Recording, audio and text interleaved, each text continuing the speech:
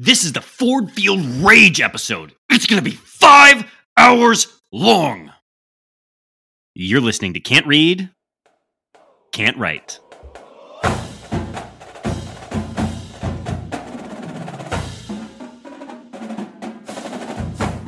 Welcome back, everyone, to another episode of Can't Read, Can't Write, the podcast that proves Spartans can talk. I'm Mike Jones, joined by the unlucky cuck, Kevin Grech. And the neither physically, emotionally, or mentally present Alex Plum. Gentlemen, happy Memorial Day weekend to you. Not being physically, emotionally, or morally present is how I get through life. It's how I cope. I like how it's morally as well. That's great. Yeah, sure. Did I say morally? I meant mentally. I don't know. But whatever. Same thing. I was reeling. Plum, how you doing, bud? I'm great. We're great. Everyone's great. Nothing is bad. Everything is only good. So it's great. And we sang karaoke last night. So that was a whoops. Had a lot of fun. Wait, what were your songs? What did you choose? Ain't Nothing Gonna Stop Us Now by Starship. Classic 80s favorite. Yeah. They would not let me do Disney. That was well, it's on them. Probably a better choice, but very disappointing. If you take Encanto away from a man, truly, what can they expect of you? Yeah. At that point. Yeah. It was supposed to be what's it called? The Little Mermaid song, Up Where They Walk or whatever. Great song.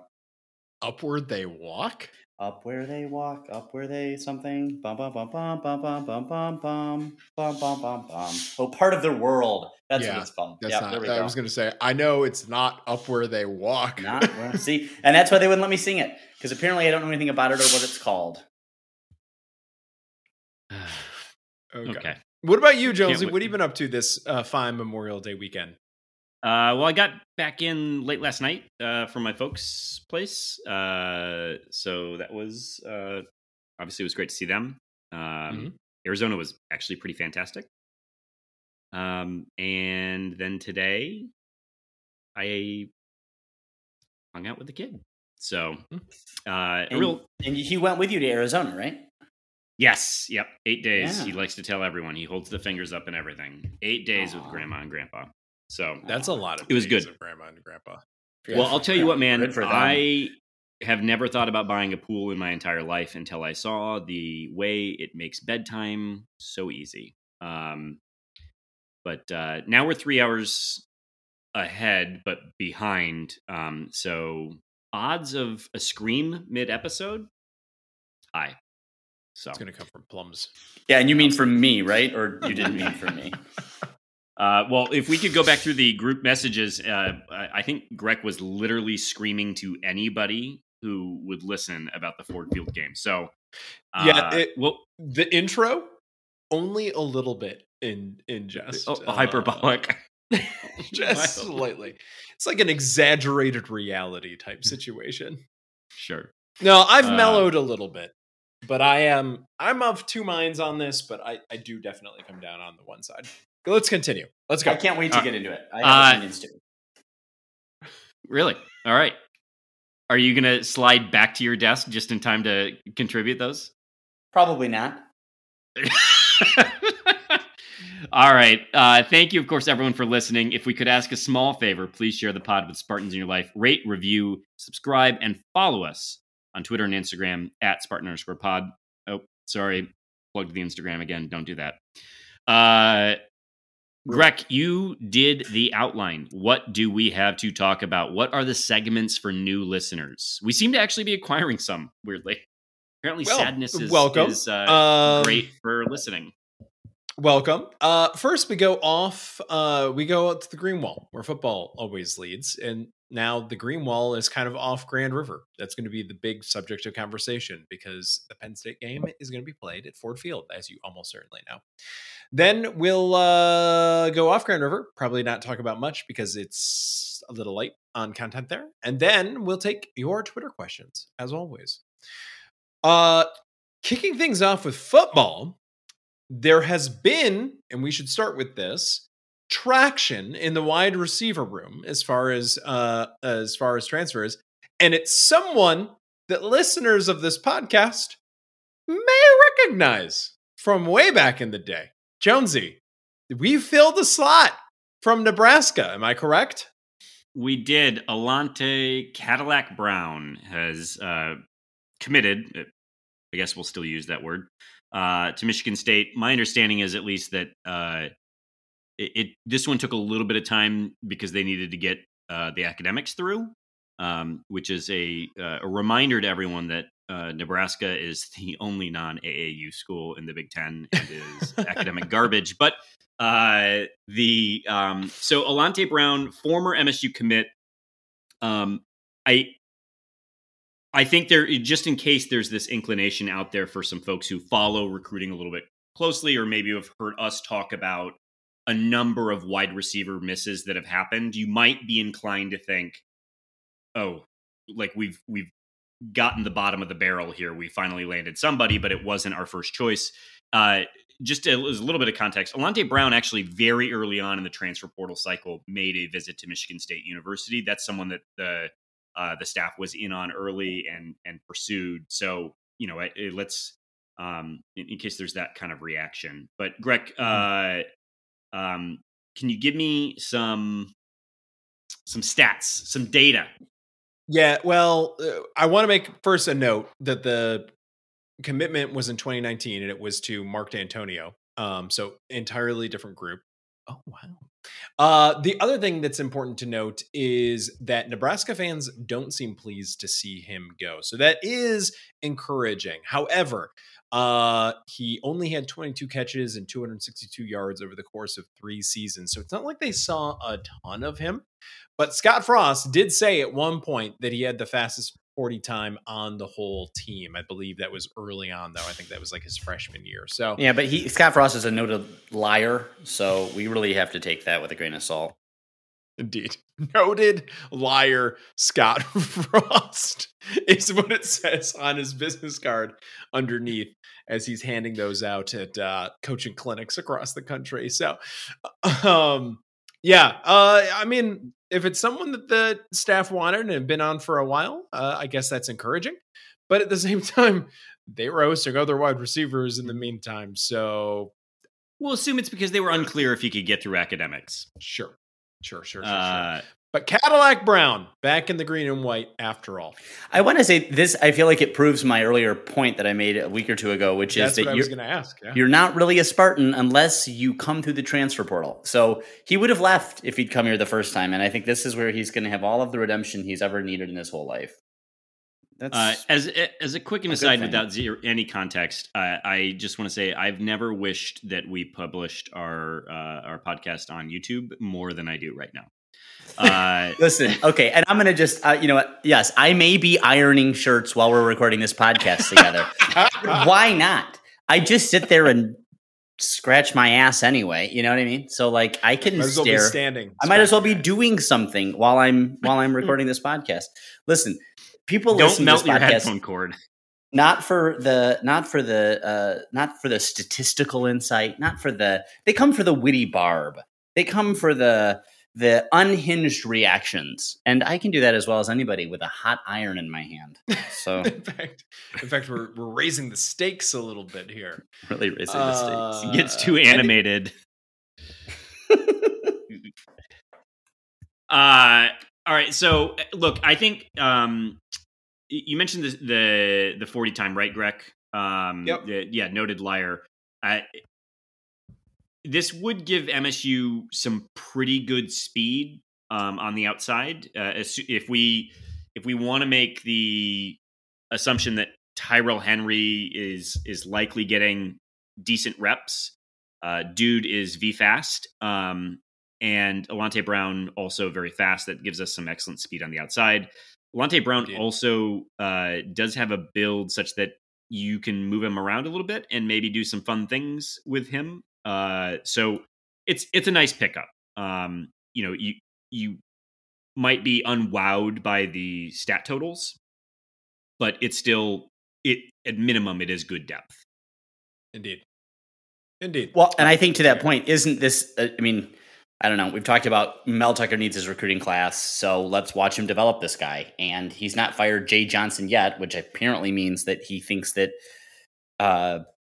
his wide receivers coach or someone on the OC staff has some capacity at developing talent. Maybe this is what you get with a guy like Cadillac Brown, who's got Big Ten experience under his belt and is just looking for a better home. We've seen it happen before, and hope springs eternal, right? I mean, I actually really hope that, that's a really good call out, because one of the coaches that I feel best about their ability to develop players is actually Courtney Hawkins. Yeah. I think Jaden Reed had a ton of natural talent, but he just made him a second round pick. Keon Coleman, look, not a Spartan anymore. Frankly, never a Spartan in my heart. But the reality is that everyone acknowledged that he came in with a bunch of raw talent and is now had to be harnessed. Yep. Likely going to go in the second, potentially first round. And that is Courtney Hawkins. Yeah, that's great. So transfers sort of invites a conversation about recruiting. We have no commitments on that front, which is a bit of a bummer, because I do think at this point in time, Michigan State just needs a commitment, truly just to get things rolling. The official visits are going to be starting, right? Yes, and that's what I was going to say. For folks who are feeling maybe a little impatient, MSU does have a decent percentage on converting on official visits, and that's what we're getting here over the next month. So folks will remember, the cars and the goats. This was all this time last year. Which also, I wanted to flag for listeners. I know I brought it up to you guys. Fox Sports had a really great article on Mark Dethorne, the new director of player personnel, the person in charge of recruiting. And I wanted to flag it for listeners because I think we and some other folks in the community, if you will, other podcasts have asked some questions about Mark. And specifically about gaps on his resume. I think we referenced. Yeah, and where he's been. And so a few things that are, I didn't care to pay attention enough to find out that he went to Virginia Tech, and so that his time at Virginia Tech could very well have been a love of alma mater, that he didn't play football at a meaningfully high level, and so got into it because he loved football and he fell in love with football at Virginia Tech. And that the gap on his resume was a burnout. They talked about the amount of Red Bull that he was drinking. That was sort of a theme in the article. In fact, was given a chance to stay on staff when the coaching change happened at Vatech and opted not to. So we gave him a hard time. I don't know how much of that narrative is what he filled in on his own gap on the resume, but I was going to call that out. You got to be careful because some of these profiles are a little rosy and have a certain point of view. But at the same time, and I don't think we were that hard on him. I think we just raised a couple of questions about the resume, given what it was. It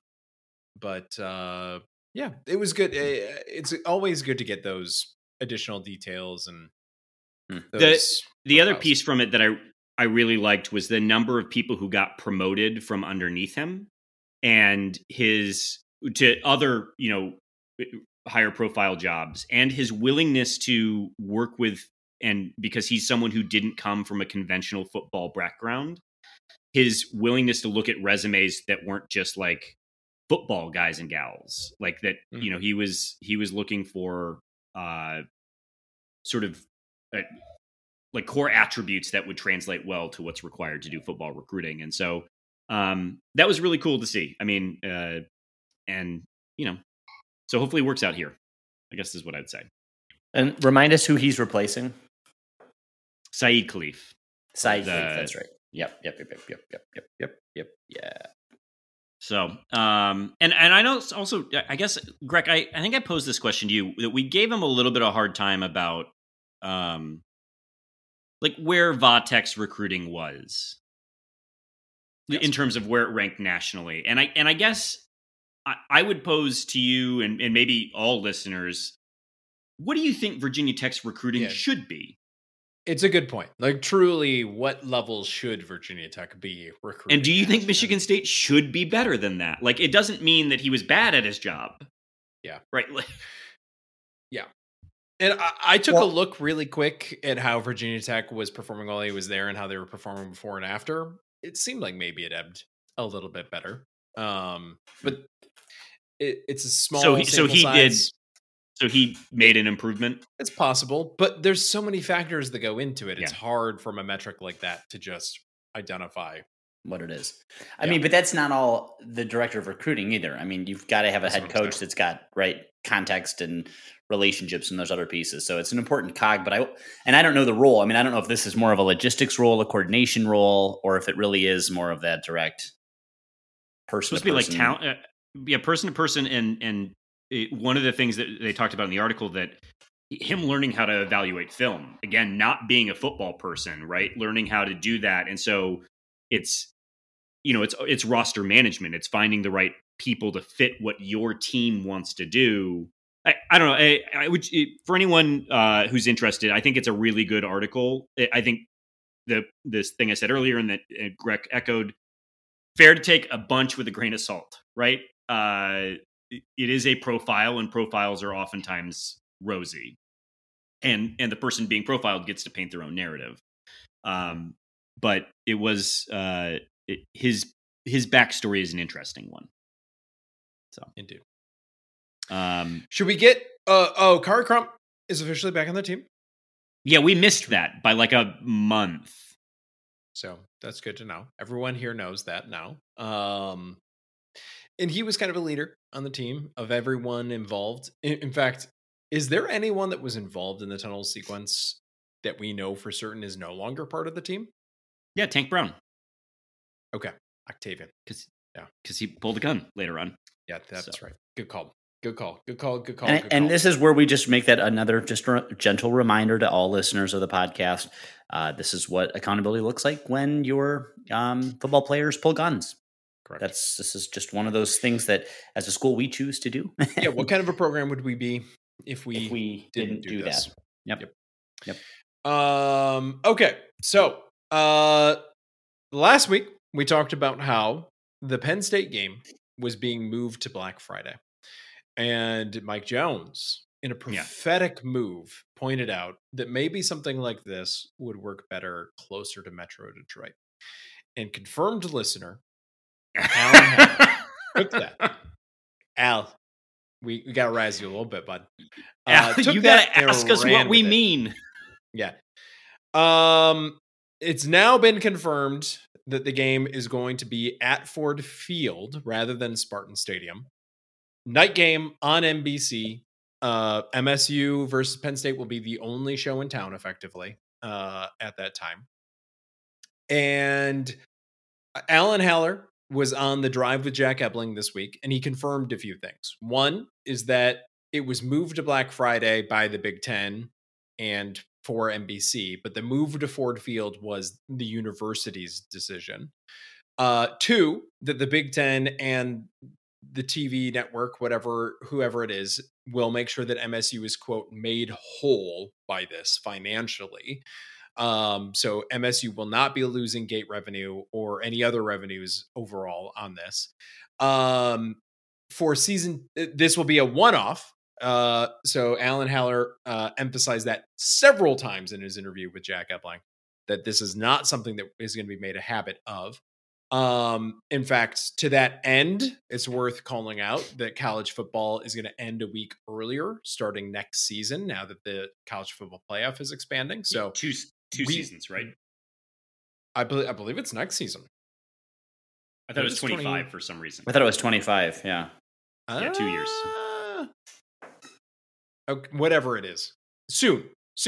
And we probably wouldn't be having a home game at the end of the year next year anyway, as a result of this. And that tickets and parking have been refunded for season ticket holders. So, gentlemen, I think a little asterisk on that. The last I heard was it was unclear whether season ticket holders would be able to get a ticket at the Ford Field if they wanted one. In this interview, Alan Haller made it sound like there should be a system set up, which with my interactions at the Spartan ticket office, I don't know how this is going to work. I guess the good news is they've got months to figure it out. That you should be able to get a like valued ticket at Right. Ford Field through the Spartan ticket office based on whatever your Spartan fund level is. But again, the details on that are unclear, and I'm skeptical to how well a system like that is going to be handled.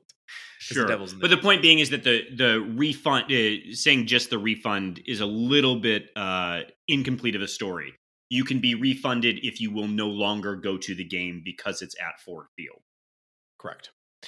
It's also an incomplete part of the story. And now we're getting into our takes on this. It's also an incomplete part of the story because I have not heard anyone confirm that seat license fees will be prorated and returned to season ticket holders. So for those that aren't aware, when you have the distinction of getting the honor of getting football season tickets at Spartan Stadium, you pay the tickets, and then you also are given the opportunity, depending on where you are in the stadium, to give a seat licensing fee donation. It's in, these are the terms change depending on who you're talking to. And as far as I'm aware, and that's where the real money is, especially for the high value seats in Spartan Stadium. As far as I'm aware, those license fees are not being refunded for what is the second most marquee game of the year, and just like losing a game generally. You mean by team quality when you say second most marquee? Yes. By team quality. Yes. By prestige of opponent, I should say. Yeah. So in my time, when I was paying seat licensing fees, I considered it an extension of the ticket experience. For some reason, I didn't really, buy the whole Spartan fund level, that kind of stuff. So the idea that is not being describe these fees. Like, you're making them sound like they're not obligatory, but would someone pay these because they wanted like a bonus or something? How do they work? Depending on where you are in Spartan Stadium, tickets are all the same cost all throughout Spartan Stadium. They're like $45 a game or $65 a game or something like that. The seat licensing fees is where the difference in cost comes in. So if you're in the end zones, maybe it's only like $150 or $300 or something like that. But if you're at the 50-yard line, it's something closer to like $10,000. If you have a suite, it's something more like, oh my God, $30,000. I don't even know. Yeah. If you're in the Spartan Club, if I remember correctly, you have to pay 3 years at a time, and it's like $5,000 a year. So the license fees are where the different graduated amounts, depending on where you are in the stadium, really comes into play. Oh, wow.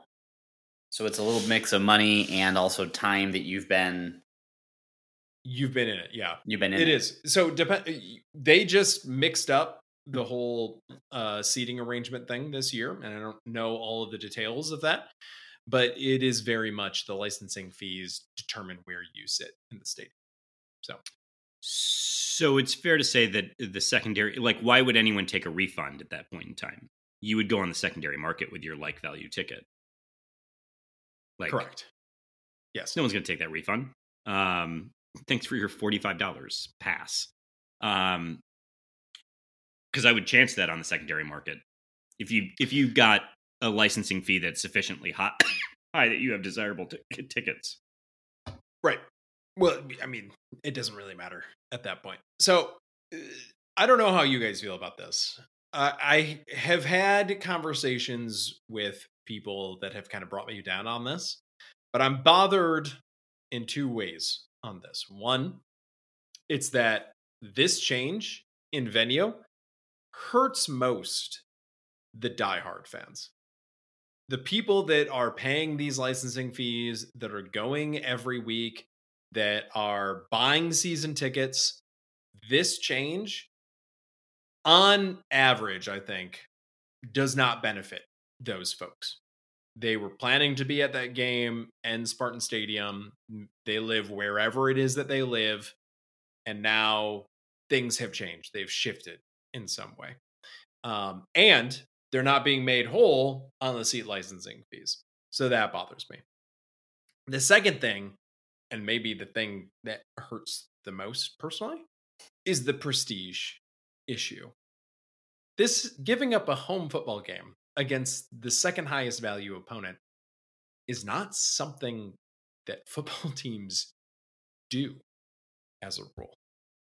And it's, to me, a little embarrassing that we're choosing to do it.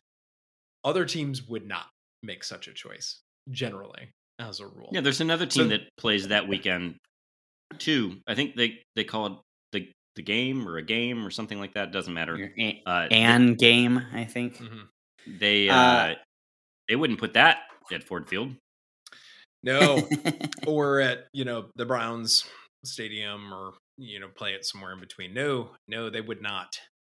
Can I just also throw in a little wrinkle on that too, Greg? The other component of this, in addition to hurting the diehards, I mean, you hope maybe that you pick up casuals. Like that's, as I talked about, that's who it benefits the most are the casuals. Yes, but the complicating factor in all of this, and it sort of goes back to the reason it benefits a casual fan is precisely the reason I talked about last week of it making more sense in Southeast Michigan.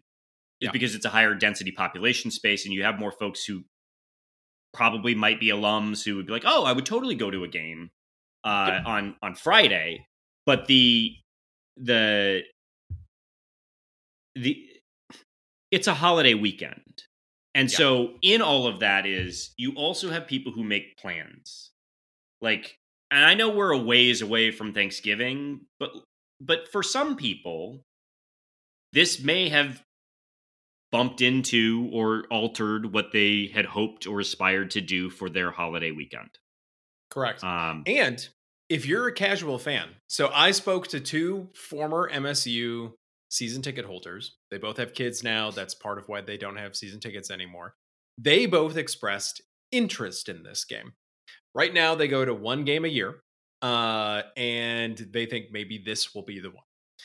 Now, when I was talking to them, this all sounded fair, but it occurred to me after the fact that if you only go to one game a year, you're not a season ticket holder anymore, and MSU is pretty mediocre, what are the chances that once the holiday weekend comes along and you've got in-laws that you've got to go to, maybe you're hosting Thanksgiving, the team's not very good, you're already paying a cable package to see it for a sunk cost there, what's the likelihood that a large percentage of those people in that position in the Metro Detroit area are going to decide, you know what, let's still go down to Ford Field and watch a game anyway?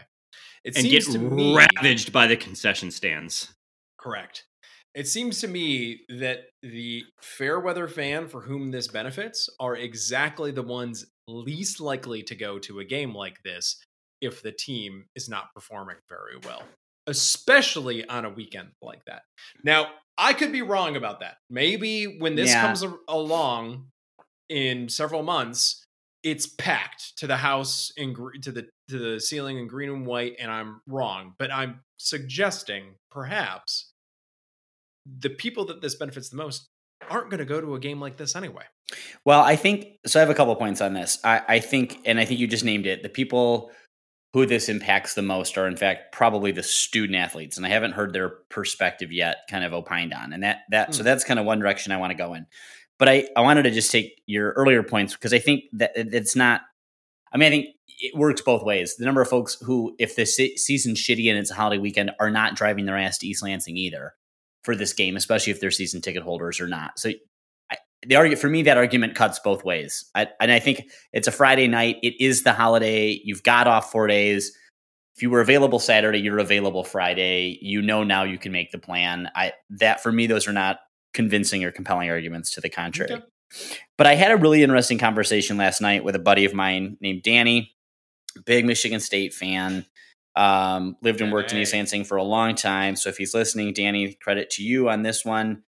And he reminded me, he's friends with a couple former Michigan State football players who talked about, I think this happened once before, but in Pennsylvania, and they played wherever. I don't know if they played where Pittsburgh plays. Yeah, maybe it was the Steelers where they play. Yeah, if you play Pitt on the road, maybe that's what it was. And so I can't remember now. And this would have been in the early 2000s, I guess. And he said, from those players' perspective, when they knew that they were going to be playing in that stadium, they circled that game day, and that the whole team was really dialed in on this game, this opportunity to play in an NFL stadium was a big deal for them. It was very meaningful. Now, I don't know if that's because and we're going to just go with Pittsburgh. I don't know I can't remember now if that's where it was. That's because, the Steelers then were just markedly better. Not that Detroit has gotten any really significantly better since the early 2000s, but I don't know if Detroit has any real panache to it or not, but I think there could be something to be said for what players think in all of this. Yeah, we've already talked about other podcasts. J.U. Kulkarek hosts a podcast, and he said something similar this week. He had a similar idea that was a very important game to them and the team as a result of that. There's another side of all of this. It's the Penn State side. All of the reports about this that I saw were that good old MSU and Penn State are really taking one for the team for the Big Ten right now. I don't know what Penn State's giving up at all. They get to move indoors. They get to move closer to campus. And now I guess they get featured in fertile recruiting area that Franklin comes out to often.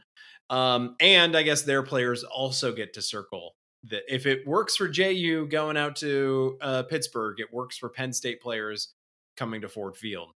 So it bothers me a little bit that from a competitive angle, I don't see how this benefits MSU one bit. But I guess it does it hurt? I mean, I guess that's my point. And you've named all the hurts to like fans and season ticket holders, and I'm like, I don't really care about them. And maybe that's because I'm not one and I'm not invested to the level that they are. And I think if this were a recurring thing, then you could have issues with boosters, but it doesn't sound like that's going to be a concern for us. I mean, I am more interested strategically in the play that Alan Heller is making here.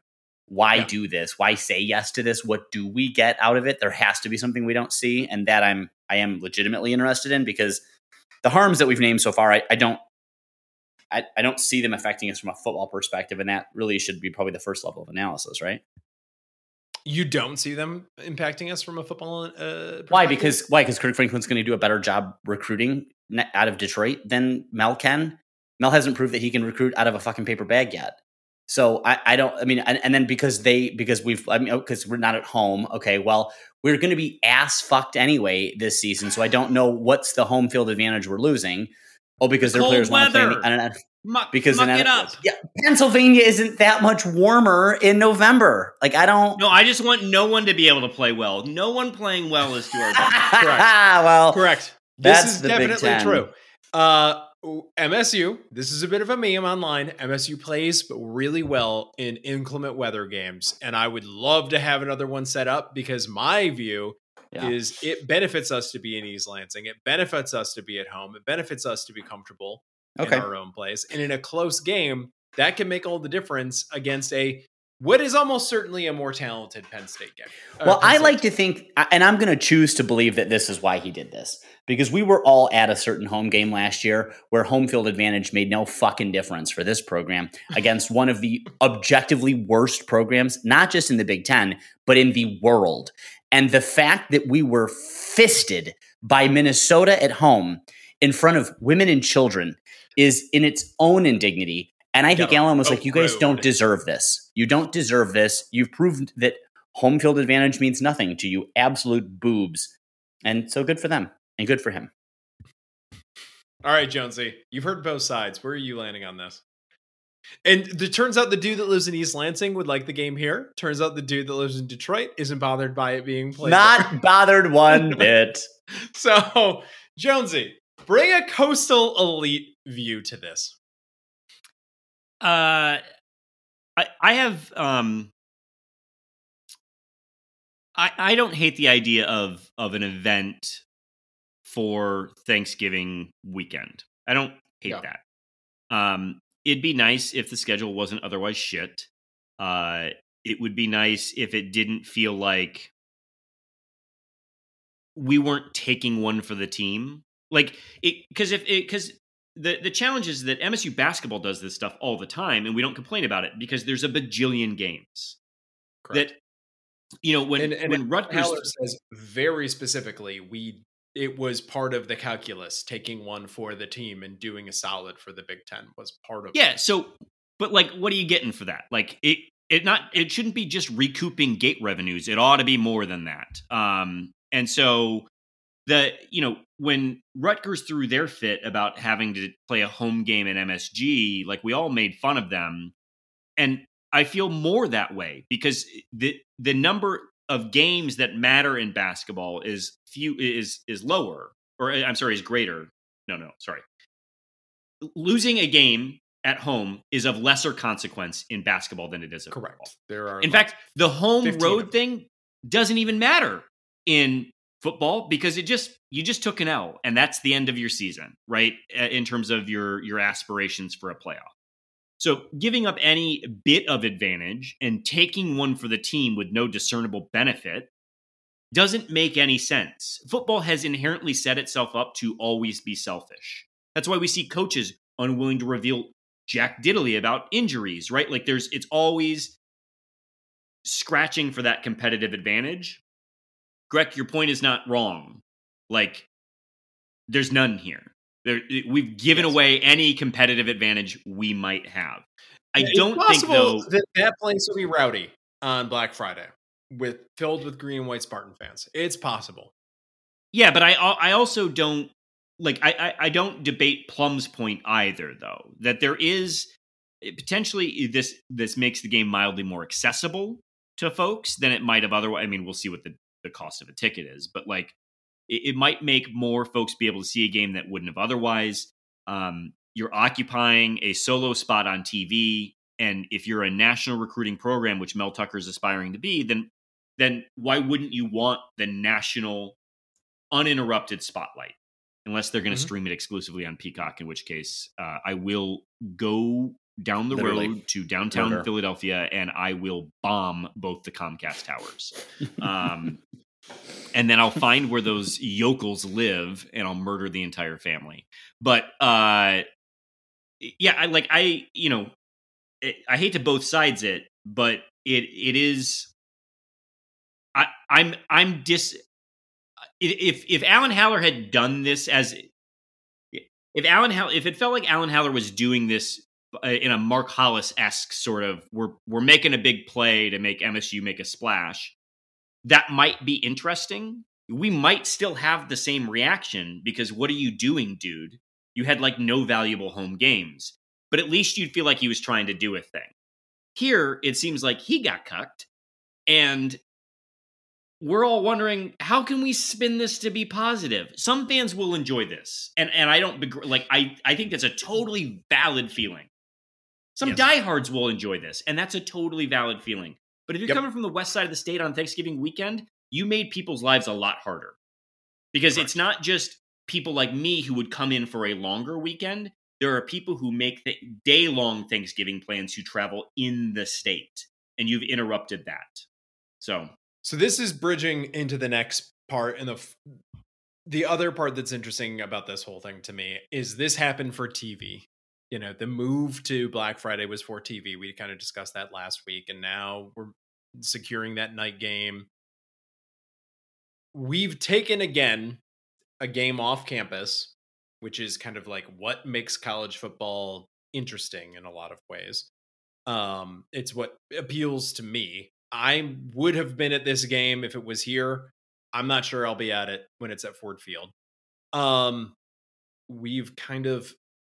This is just another example of kind of mortgaging the heart of college football, I think, for TV revenues.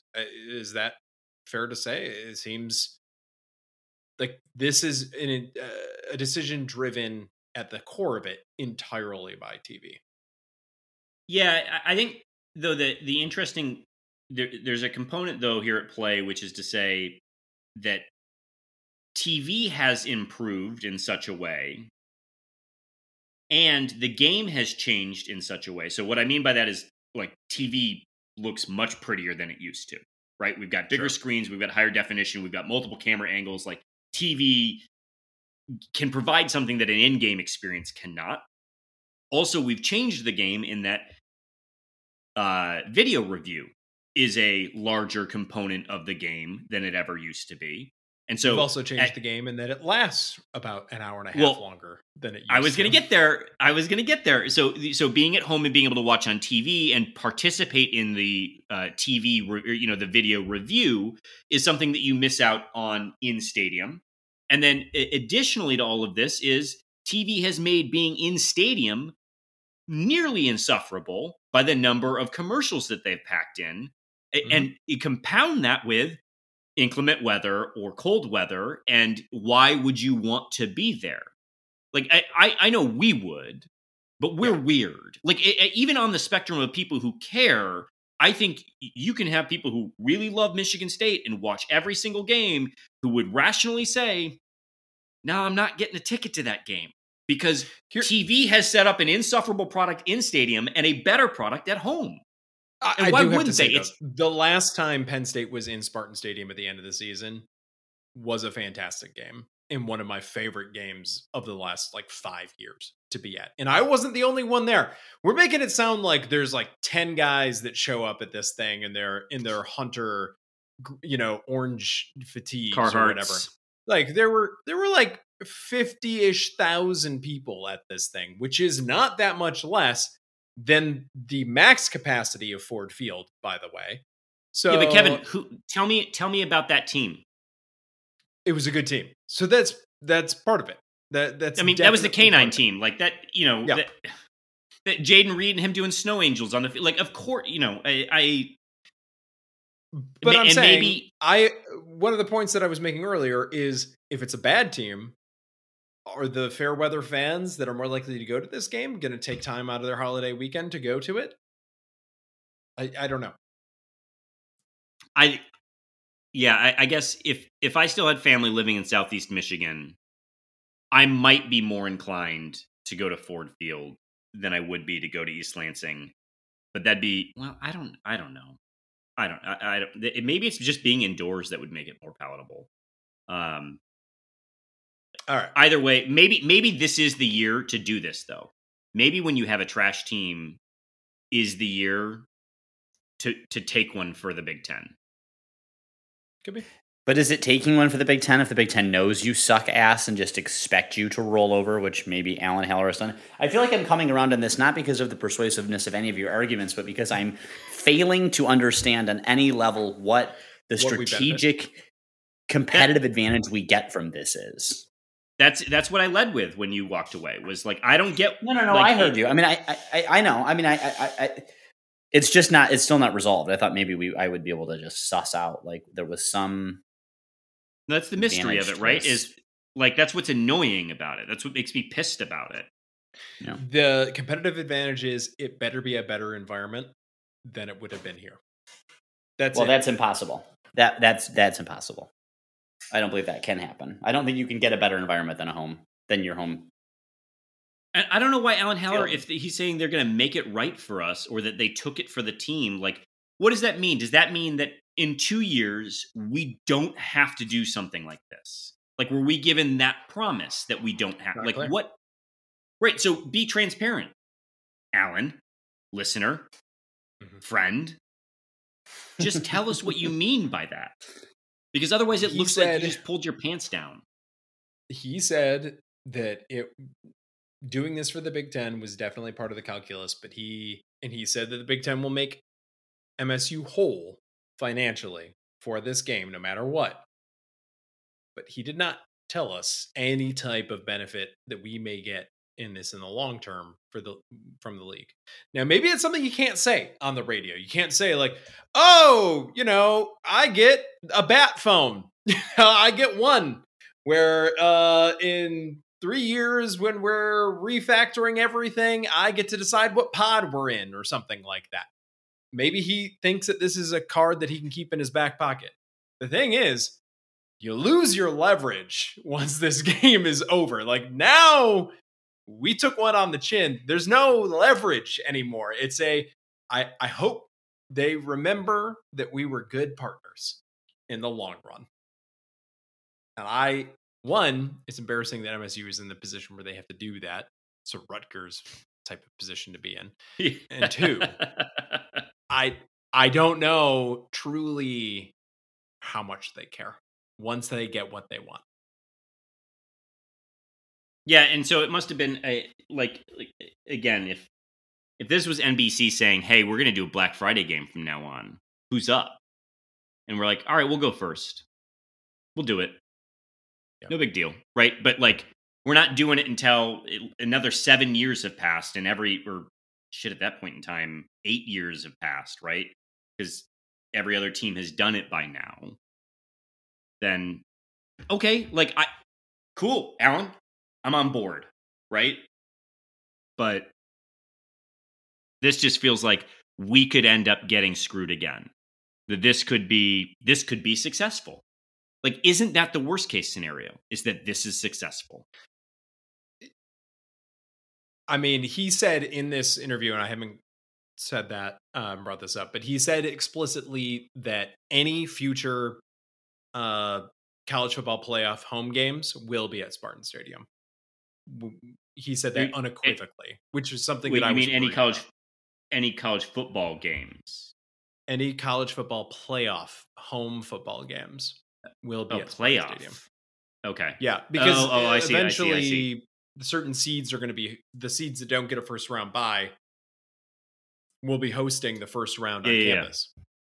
I just didn't know if we're moving the schedule up, then Black Friday will never be a thing again. Correct. So yeah, Alan, what were you getting out of this? It's got to be something else, something somewhere else, or it's nothing, but it's not clear what it is. We've talked about this for a while. Yeah, I want to say, because this idea that we're being, I'm uncomfortable with this idea that, like, you know, Michigan and Ohio State aren't being asked to make this move, and this is just us, and we're getting somehow penalized for it, and I think you made great points, and I still don't understand what Alan had, but it may just be enough for me to know that we're a program that can do this and is willing to do this, that we don't need our egos. Like, we're not a Michigan, we're not an Ohio State, for whom this would never even be an option, for whom the Big Ten would never even go to ask or say, hey, would you be willing to consider X, Y, or Z? Because they just know the answer is a flat no, because their egos are so thin. And maybe there's something to be said for that. Maybe that's a nice thing. Maybe that's something we should be happy for. And maybe that's Pollyanna-ish, I don't know. But I'm trying to find something to not make myself be resentful of that fact. And yeah, I don't know. I think we kind of do this stuff a lot. Like, during the COVID years, we'd kind of bend over backwards to help other teams reschedule their games against us, even to our detriment. Like, we're good partners of the Big Ten every time they pick up the phone, basically. Spartans will say yes. All right. Speaking of, I guess, other things, let's talk basketball for a second, very briefly. Just a reminder, folks, circle your calendars. Moneyball season's coming up. I think AJ Hoggard and Tyson Walker were promoting Moneyball recently. And then I think the bigger news. Going to be there? Are we going to see Cohen Carr dunks? Oh, one-handed. Honestly, I may come out just for that. I would totally go to Moneyball to see Cohen Carr dunk.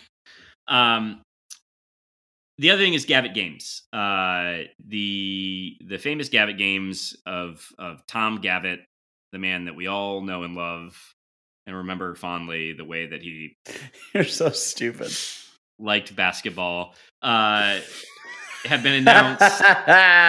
These are likely the last of the Tom Gavitt games. Don't say it. Don't say it. Oh, Greg Gavitt, we are going to miss you, my friend. Isn't it Dick Gavitt? Dickie G? Bill Gavitt. It's sort of. It feels like Ralph Gavitt. There's a whole bit. It feels like Anne from Arrested Development. Her man egg. Anyway, so we get scheduled with Butler. I'm a little annoyed that this has happened because, of course, Pierre Brooks has transferred to Butler. And I don't like these things. I don't care for it. I didn't think it was fair to Foster when he was at Davidson. And I refuse to believe that this wasn't just a little bit deliberate. So I don't know. That's all I had to say about it. Well, it absolutely was deliberate. 100% was deliberate. That doesn't just happen. And I'm excited for it. Pierre Brooks was not good, very bad, and not good. And so I can't wait to see him still being very bad and not good. And that makes me happy. Greg, baseball was also played. Do you want to give an update? Yeah, they're out. They lost a couple games, but they did win. They did win one. I think it was against Rutgers. So they out. Double elimination. So for a team that hadn't been there in years, congratulations. You were there for a little bit. I got to think though, maybe it's time to make a change over at the old McLean baseball stadium because, man, it's bleak. So good for them. I'm happy for the student athletes got to experience the Big Ten basketball or baseball tournament, but the results are just not there. Plum, anything that you want to say about the baseball team before we move on?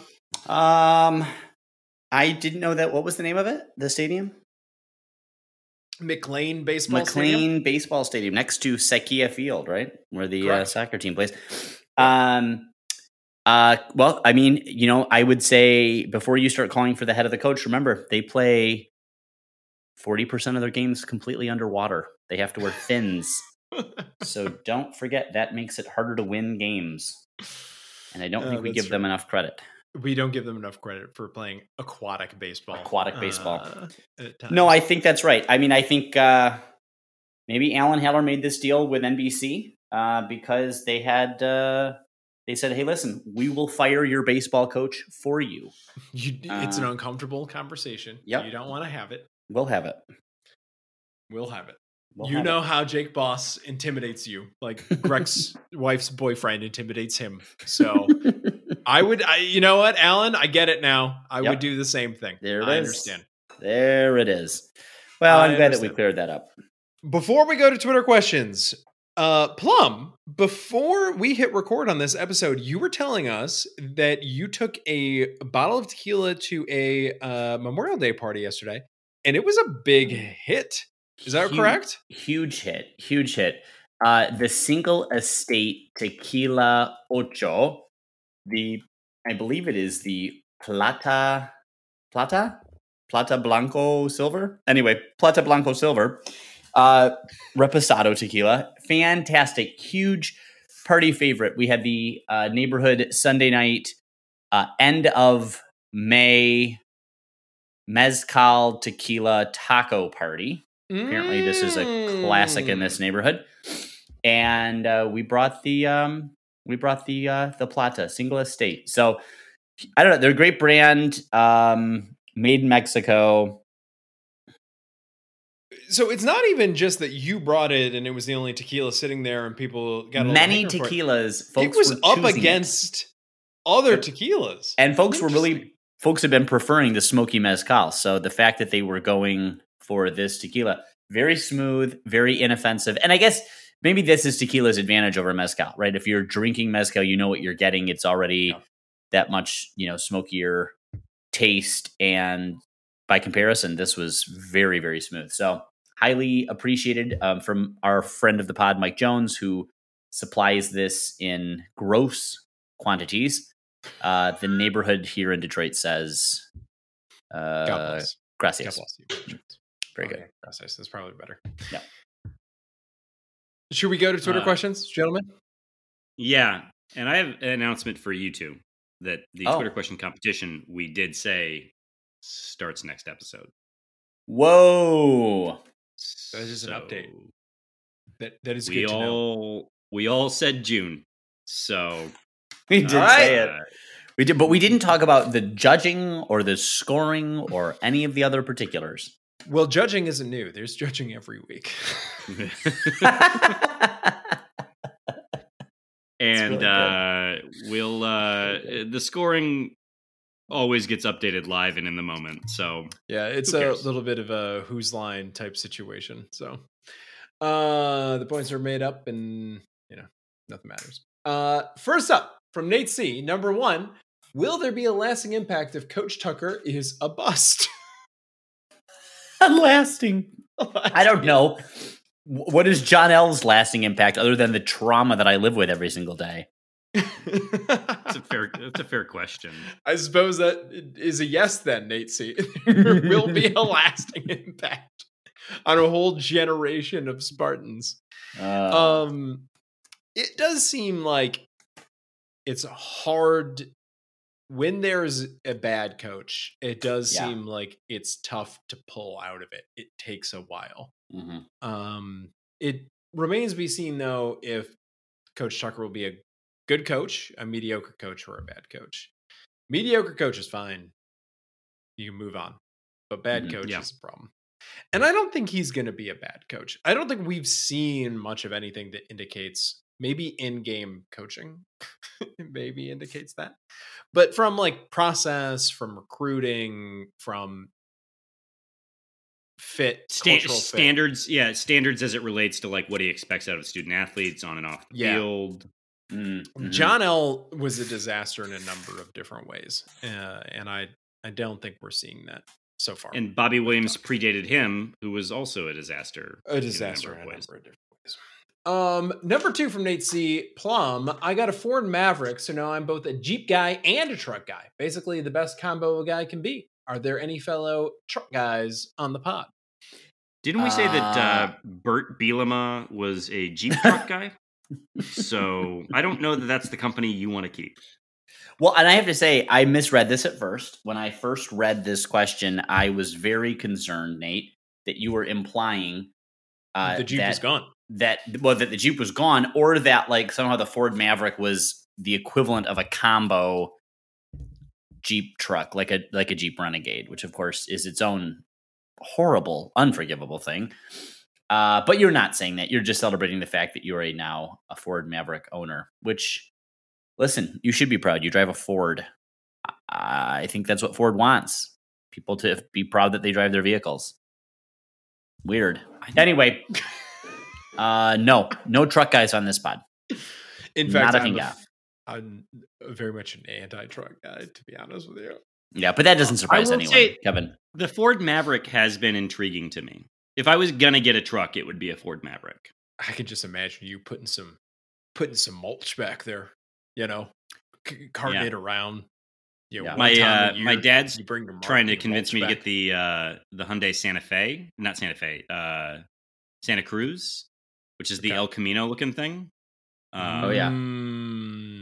You should do think that. about it. Yeah, thinking about it. That would be more interesting than a F-150. That's for sure. I will give you credit, Nate C, for not getting the massive truck, for just getting the really big truck. Yeah. So, the Maverick isn't that big. The Maverick is almost like I think the Maverick is now what used to be a really big truck, and now trucks have just gotten so comically large that we've thrown off all concept for size of truck. I'm sorry, Plum. Maybe you're right. No, maybe you're right. I don't know. I mean, the Maverick seems to be like what a bigger S10 is. I wanted to point out to listeners, though, that they shouldn't take very seriously what you have to say on cars. For folks who don't know, Kevin drives a BMW Isetta, which is the vehicle popularized by Steve Urkel on the show Family Matters. That's the 3-wheeled car with the door that opens from the front. It's true. So that is what I drive. All right, and finally, Nate C, who didn't get a Isetta, unfortunately. I'm working on him though. This summer and fall, I plan on catching up a lot of great video games that have come out over the last year. I think this will be decent distraction through football season. What are you gonna do? Baby, I'm going down with the ship. I'm watching every one of these football games, and I'm talking about it here on the pod. And you're going to listen, Nate. Yes. And you're going to like listening from your boat, wherever you are on the planet. by yourself, All surrounded by your people. lonesome. Are there that many great video games that have come out in the last year? Tears of the Kingdom, fantastic. The new God of War, really good. Seems like the rest are just garbage, though. I know nothing about this question. Yeah. Couldn't even begin to evaluate it.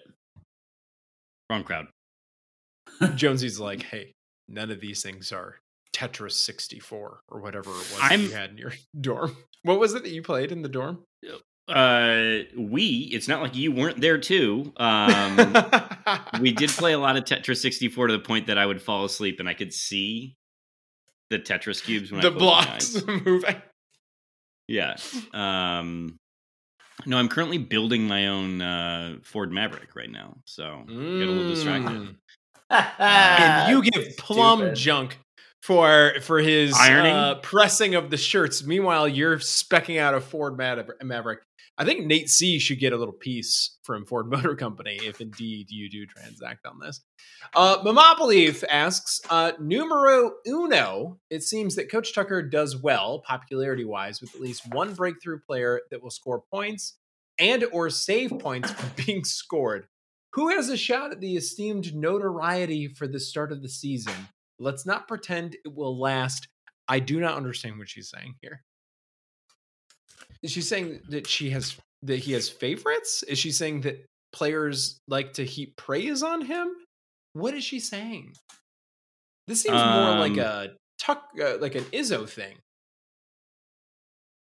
Let's not pretend that it will last. I don't know what this means.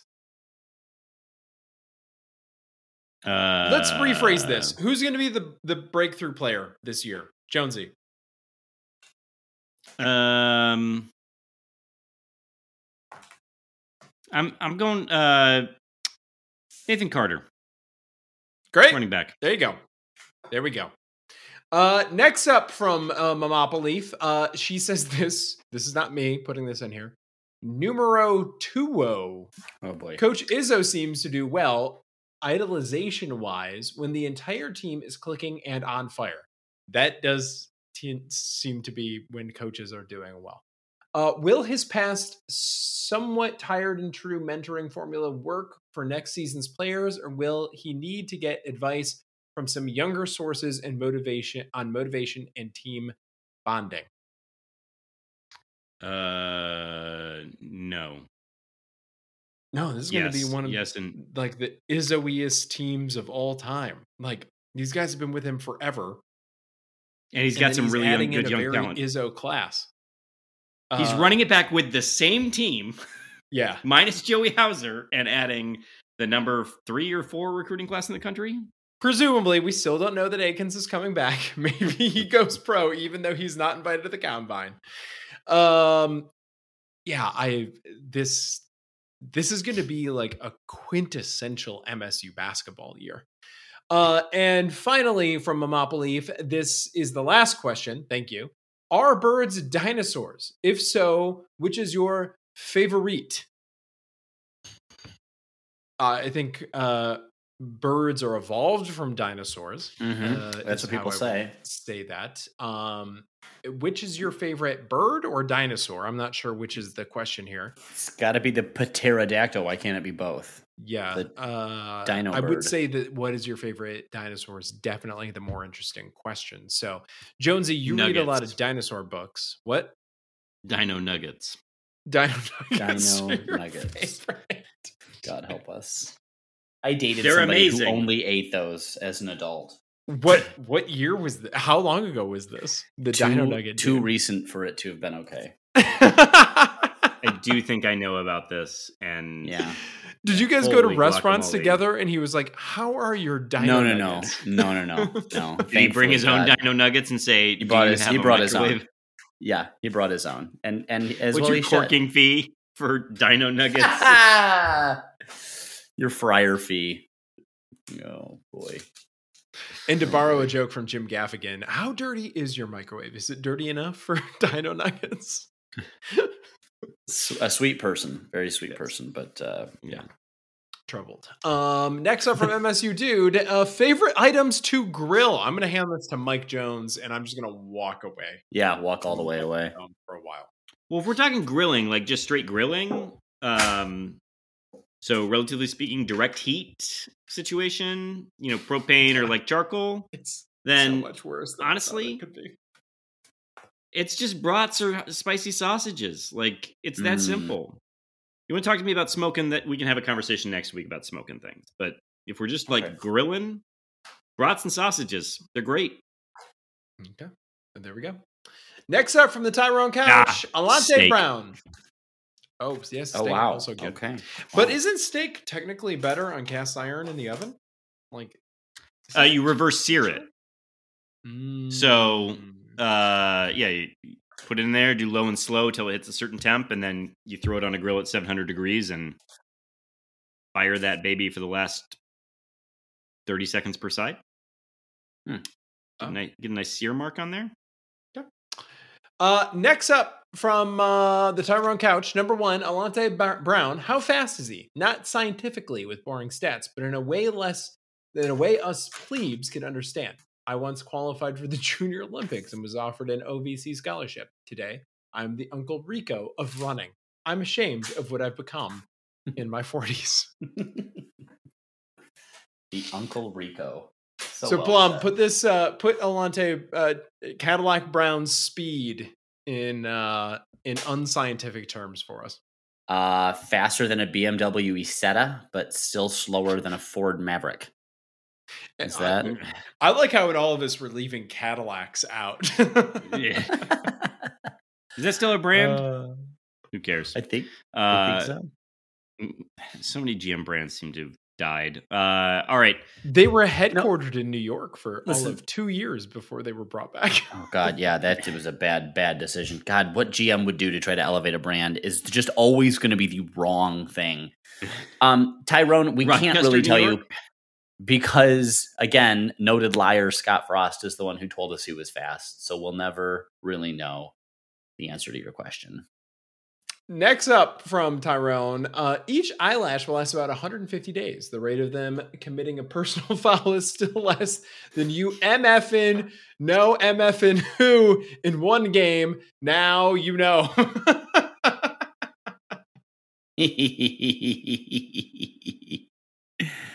I like how much vitriol he has for Horst.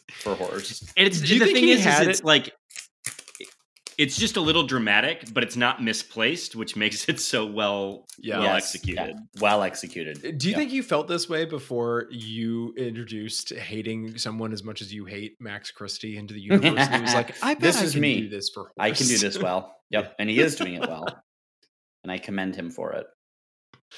And finally, from Tyrone, rant of the week. Delta has changed my flight 7 times. We paid extra to have an afternoon flight. Now it's the same 6 a.m. flight that we could have booked and saved $800 months ago. Shame on me for trusting them, and shame on them for being the Bob Evans of the sky.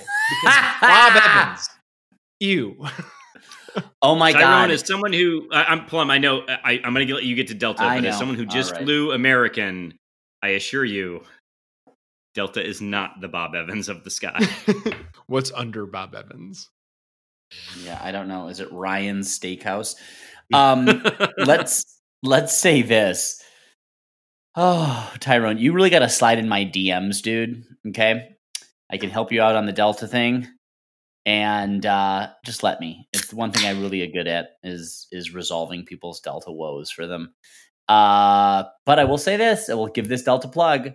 They got the Points guy. He's this dude that has a blog and gives advice around credit cards and upgrades and shit like that. Like 5th year in a row, Delta's number 1. Top 10 list of best airlines in the US and North America or something. So something to be said. On-time performance, benefits generally don't fuck you up as bad as, what you've come to expect from any of the others. On the why isn't Delta a sponsor of ours? Why isn't everybody a sponsor anyway? Mm-hmm. On the flight, American had some card deal that was expiring. I think it was 50,000 miles or something like that expired on June 1st. And I don't know that I've seen anything sadder than the flight attendants walking around with credit card applications, asking person to person. Yeah, and then the at the end, we want to thank a number of you for filling out your applications. I think we can find a few more for anybody who's interested. Like, it was just so sad. The only thing sadder is when I went to the dentist and I heard next door them pitching somebody on a credit plan to get routine dental care. That was worse, but this was yuck. Anyway. Next up from Mr. Erotic Pants, is the football program still improving in spite of the demoralizing decommits? Did you skip Dan Hellpepper entirely? I appear to have, but we'll come back to you, Dan. It's still a well-funded, well-resourced national program, isn't it? Jonesy. Yeah, I mean, yes. And this kind of circles back to the question about Nate C's first question about Ken Tucker, how much pain could he theoretically impact? And we saw two total dud coaches, like worse than dud coaches. They weren't duds. They were actively bad coaches. Coach this university after Nick Saban, and Mark D'Antonio came in and turned it around.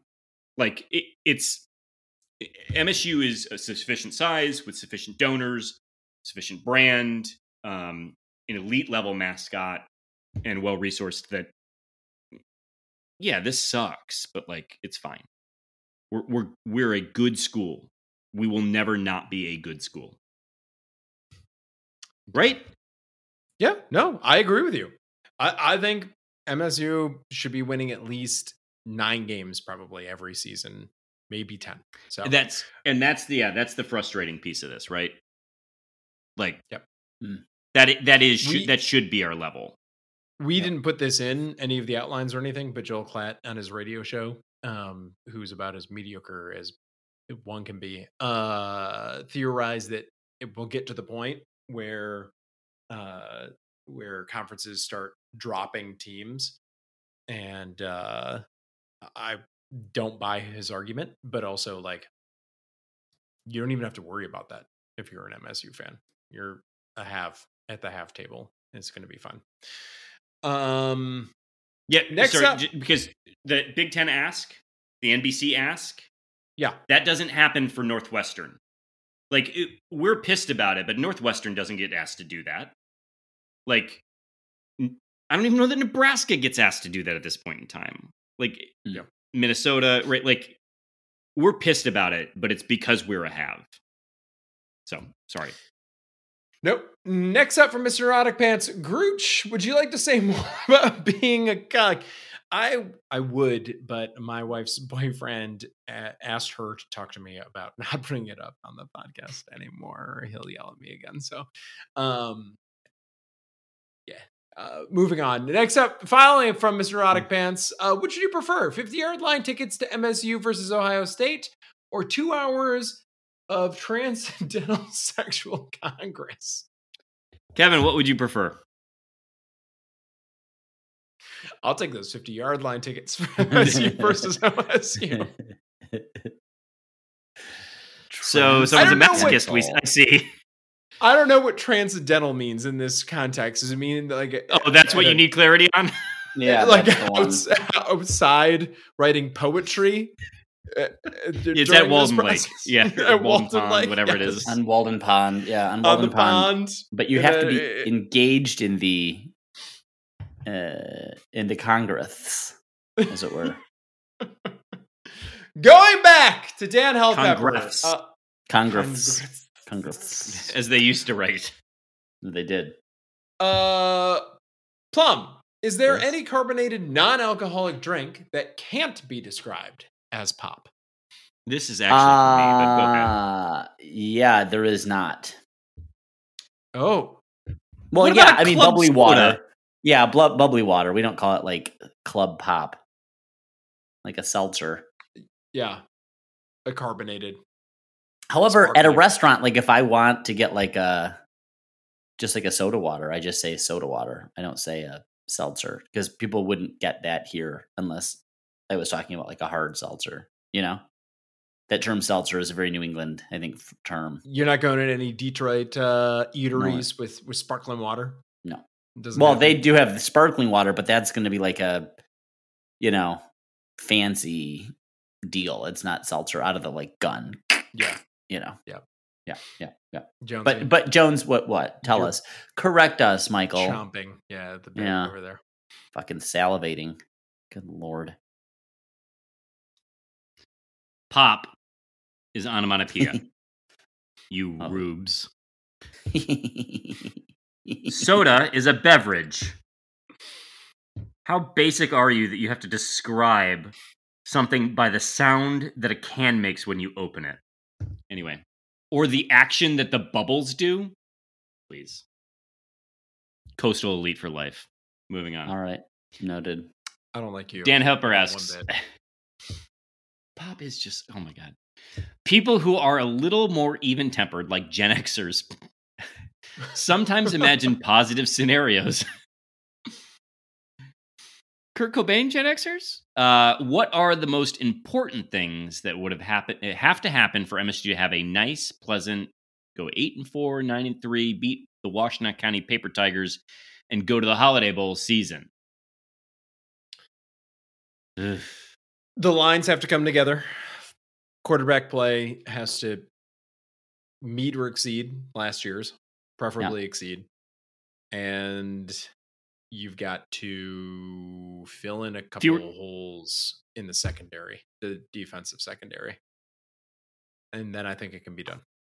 If you were if you were running it back, or if you're not running it back, which we're not, because Darius Snow is probably not the same person. But last year, we also got ravaged by injury. Decimated by injuries. So losing Henderson, losing Snow, and then the entire defensive line at varying points was out or suspended. Yep. So I will say, and we will say this year's podcast when it comes up, beating the Washtenaw County Paper Tigers, 100% in play. Big goal for us. Optimistic about it. Next up for you, Alex Plum from Dan Hellpepper. Why doesn't Jack Kevorkian get more credit for Michiganders? Well, because the Detroit News and the Detroit Free Press are terrible rags who smeared that poor man. Smeared him for a long time. It was the Free Press or the News that coined the term Dr. Death. Dr. Death, yeah. For Jack Kevorkian. Jack Kevorkian is, there were probably some methodological issues, and he was definitely ahead of his time. But for folks who don't know, though I would be surprised, I think most Michiganders would know, but maybe not. Most he's been dead for a long time now. Mm-hmm. He's been dead for over 10 years, I think. He was a leader in the country around physician-assisted euthanasia, physician-assisted suicide for terminally ill and suffering patients. And he had a lot of controversial at time thoughts around what someone needed to be suffering with, or when asked if someone needed to be terminally ill, he said, "Well, we're all terminally ill." And I thought, yeah, that's right. Was not an especially religious person, but he advocated for patients to have control of their lives, and he was convicted of second-degree murder, I think, and served, I don't know, 5-10 years in prison, for it. But he never did anything. He set up the machines, and people pushed the buttons and donned the masks and did X, Y, and Z to end their own lives. Many of them, most of them, folks with pain and suffering and all kinds of stuff. So again, some methodological issues. Sometimes some of these procedures happened within 24 hours of him meeting a patient. You might think that there should be a cooling off period or other things. He also, as I recall, had some really out there ideas. Well, so medical ethics, there's a lot of rules around what you can and cannot do with prisoners, but he was advocating, I think, for a long time, from as early as when he was in medical school, that prisoners who are on death row should have the ability to opt out of, but to basically have physician assisted suicide so that the medical community could do experiments on their bodies as a way of fulfilling their execution, all under anesthesia. But, that obviously never took off. And then to allow inmates to have their organs harvested. I think initially they weren't consenting to that process. But, one could say, hey, Where's the AMA on this? Because I know the AMA has come down on the role of physicians in capital punishment. So how do you split that difference? Well, I think they have this Hippocratic Oath, right, which says "do no harm." That's like the number one credo of the medical community. So I don't actually know where the AMA stands on physician-assisted suicide, but I would say that I've talked to a lot of physicians who are totally for it because they recognize they have many in their community who will not assist women around elective abortion procedures or medically necessary abortion procedures, who are unwilling to act within civil disobedience in states where those laws have been passed. And they're doing a whole hell of a lot of harm to those women. So, I think that there's kind of a vague, or I should say a broad, not vague, but broad sense of someone's life. Like, I think the methodological concerns are we building in safeguards to ensure that this isn't a snap decision, that this is something that's been planned and thought out, that it's been well discussed, that there's a broad level of support for, that they've lived with this idea. It's not just a reactionary kind of thing that someone would maybe have regretted in a different situation. Yeah, that's getting back to your 24-hour cooling off period. Or something, which I'm just me spitballing, right? But yeah. Yep.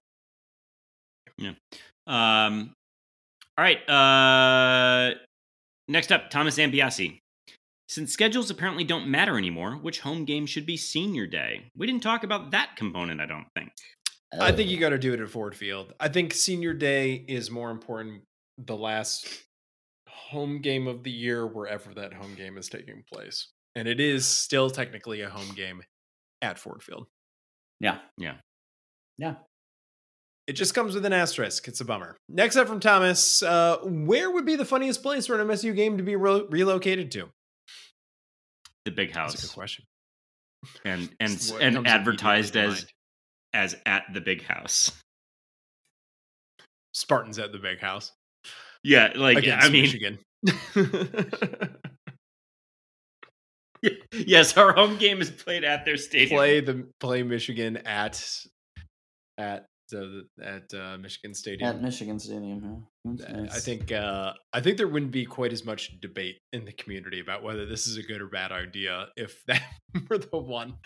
And finally, from Thomas Ambiasi, who do I talk about to get the Indy 500 to sell ice cream cookie sandwiches?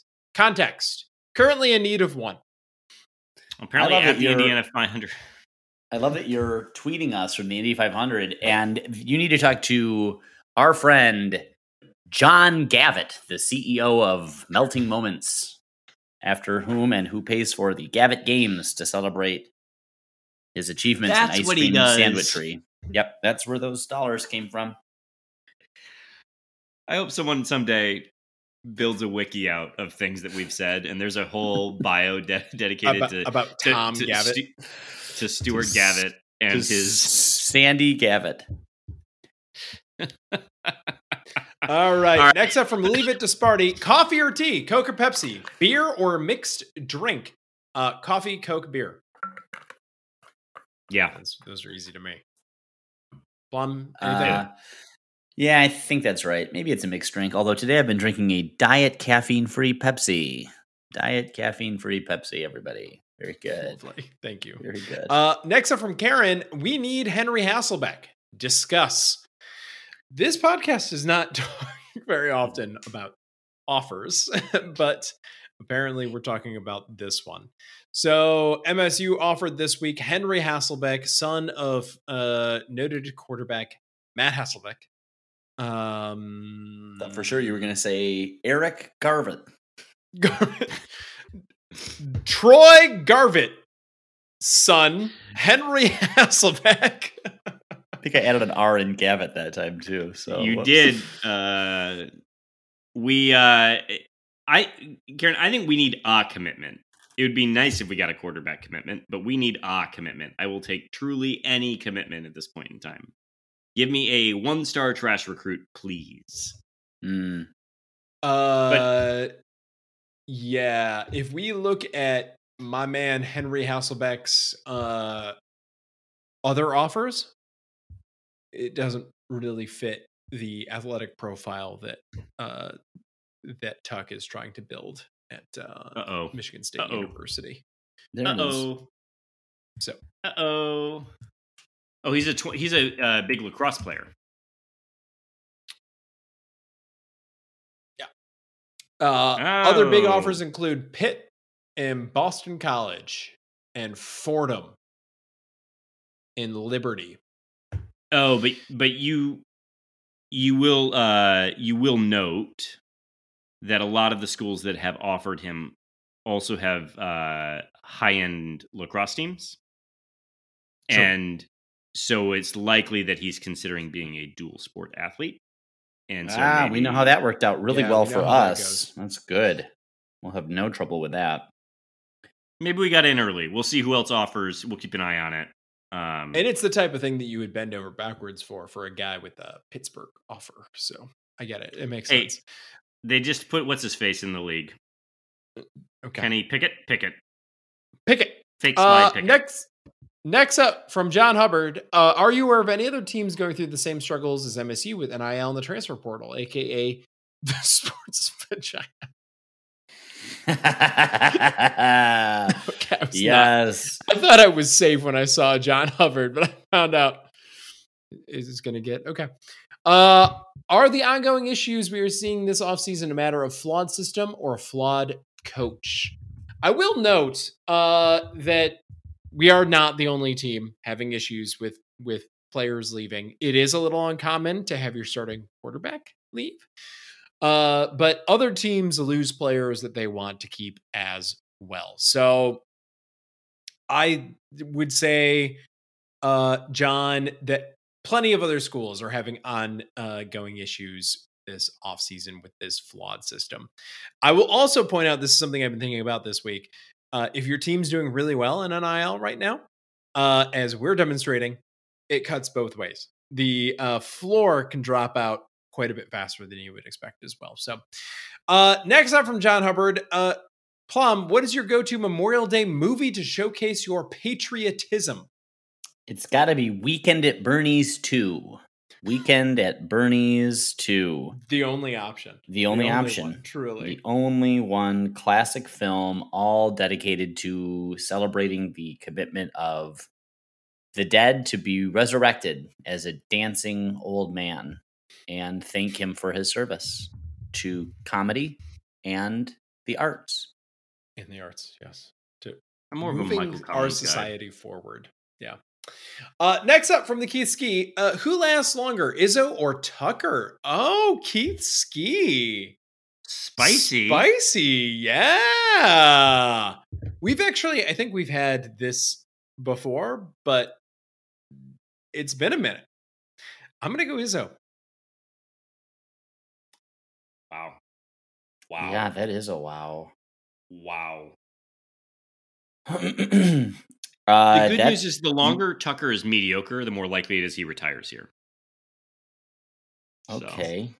Is that good news? I don't know how to process that information. I don't know what that means. Why do you start it with the good news? We're locked in for so long on his contract.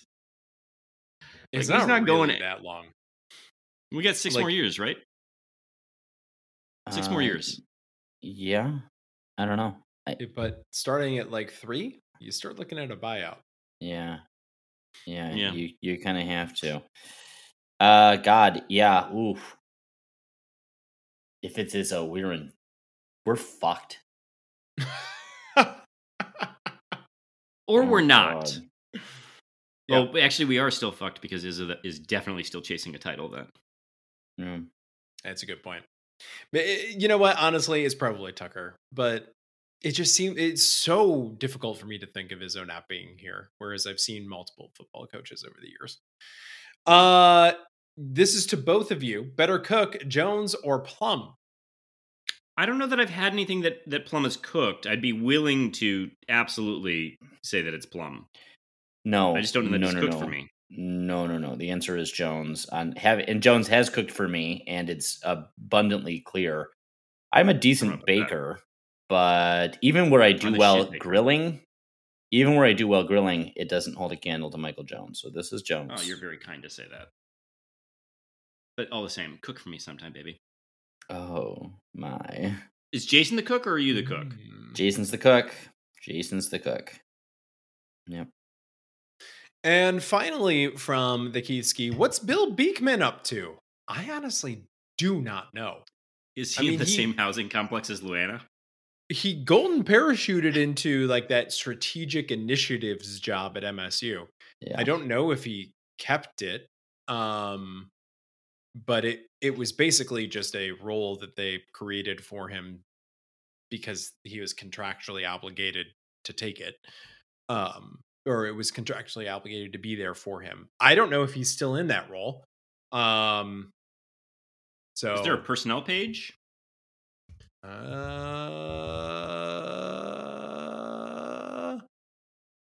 Faculty and staff. Let's look him up. Bill Beekman appears on a website called lead1association.com. Whatever in the world Lead One Association might be, he has a page on their people group. So he may be at lead1association.com. Lead One, who are we? We're founded in 1986. They're an athletic director association. He's no longer an athletic director, so he's not associated with Lead One. I'm going to guess he's still in this cush job because he knew he shouldn't be an athletic director. Yeah. And this is a cush job that he seems like the type of guy that wouldn't look that gift horse in the mouth. No. Next up from Ali, who's your EA Sports NCAA football dynasty team of choice? Mine is the Ohio Bobcats, 2025 national champs, baby, after ripping through the Big Ten. I'm such a normie. I always just played as MSU. I never did anything else other than MSU. Yeah. I know it's trendy and cool to pick some other team, but I never did. And mine might be like the Idaho Vandals or like Northern or something like that. One of the teams with an internal. Or it's funny for me to say this after ripping on Ford Field all episode, but one of the dome teams, those are interesting to me. But Boise would be fun too for the blue field. Yeah, you get some distinctive visuals. Next up from Ali, I'll send this to Jones. Grill time. What are you grilling this weekend? Gas, pellets, charcoal, the ashes of Mel Tucker's time at Michigan State. Wow, this is the darkest and bleakest. It seems like our bleak episode from 2 weeks ago is finally percolated through our listeners. So I didn't grill this weekend. I thought about it today, but I would have done a brisket. But by the time I got to Costco and got some, it would have been too late. So we didn't grill. And so. Yeah, but to sort of answer the mechanism, Ali, I am on a Traeger, so I'm doing the pellets. I did burgers and dags straight up on the old propane. That's they better. Were mediocre. Yeah, we did burgers, dogs, and brats on the propane. Did A2 there. For both of you, this is less for Greg, but Plum, I got a recipe for par cooking brats and sausages. Oh, yeah? It was fantastic. So I'll send it your way. Noted. Greg, let me know if you want it. No, I'm good. I don't even know what that is. I don't know what par cooking is, and I won't acknowledge it. You boil them first because you don't want the fat in the brat to rupture, causing the skin to split, and then you lose all that good flavor. So you boil them, and you get them up to a sufficient temp that they're probably safe to cook, but you get better color by finishing them on the grill, and that way the fat has rendered, and it's not... You seem uninterested. I'm just going to stop. I got it. And finally, do you think Mel Tucker has smoked a cigar yet this year, or did he switch to vapes?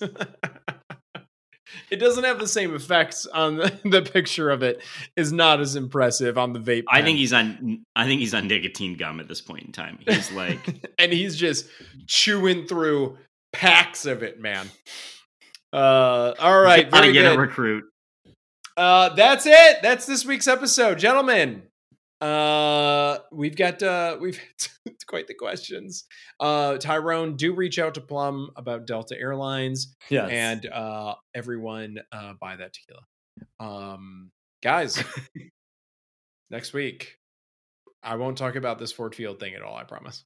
All right. Well, we're excited to invest hours of our time in really rating your Twitter questions. So come correct next week, you fucking people. And we're not going to tell you who's grading first. So really, do your best. Mass appeal. Aim for mass appeal and unhingedness. All right, guys. Go green. Go white. Go white.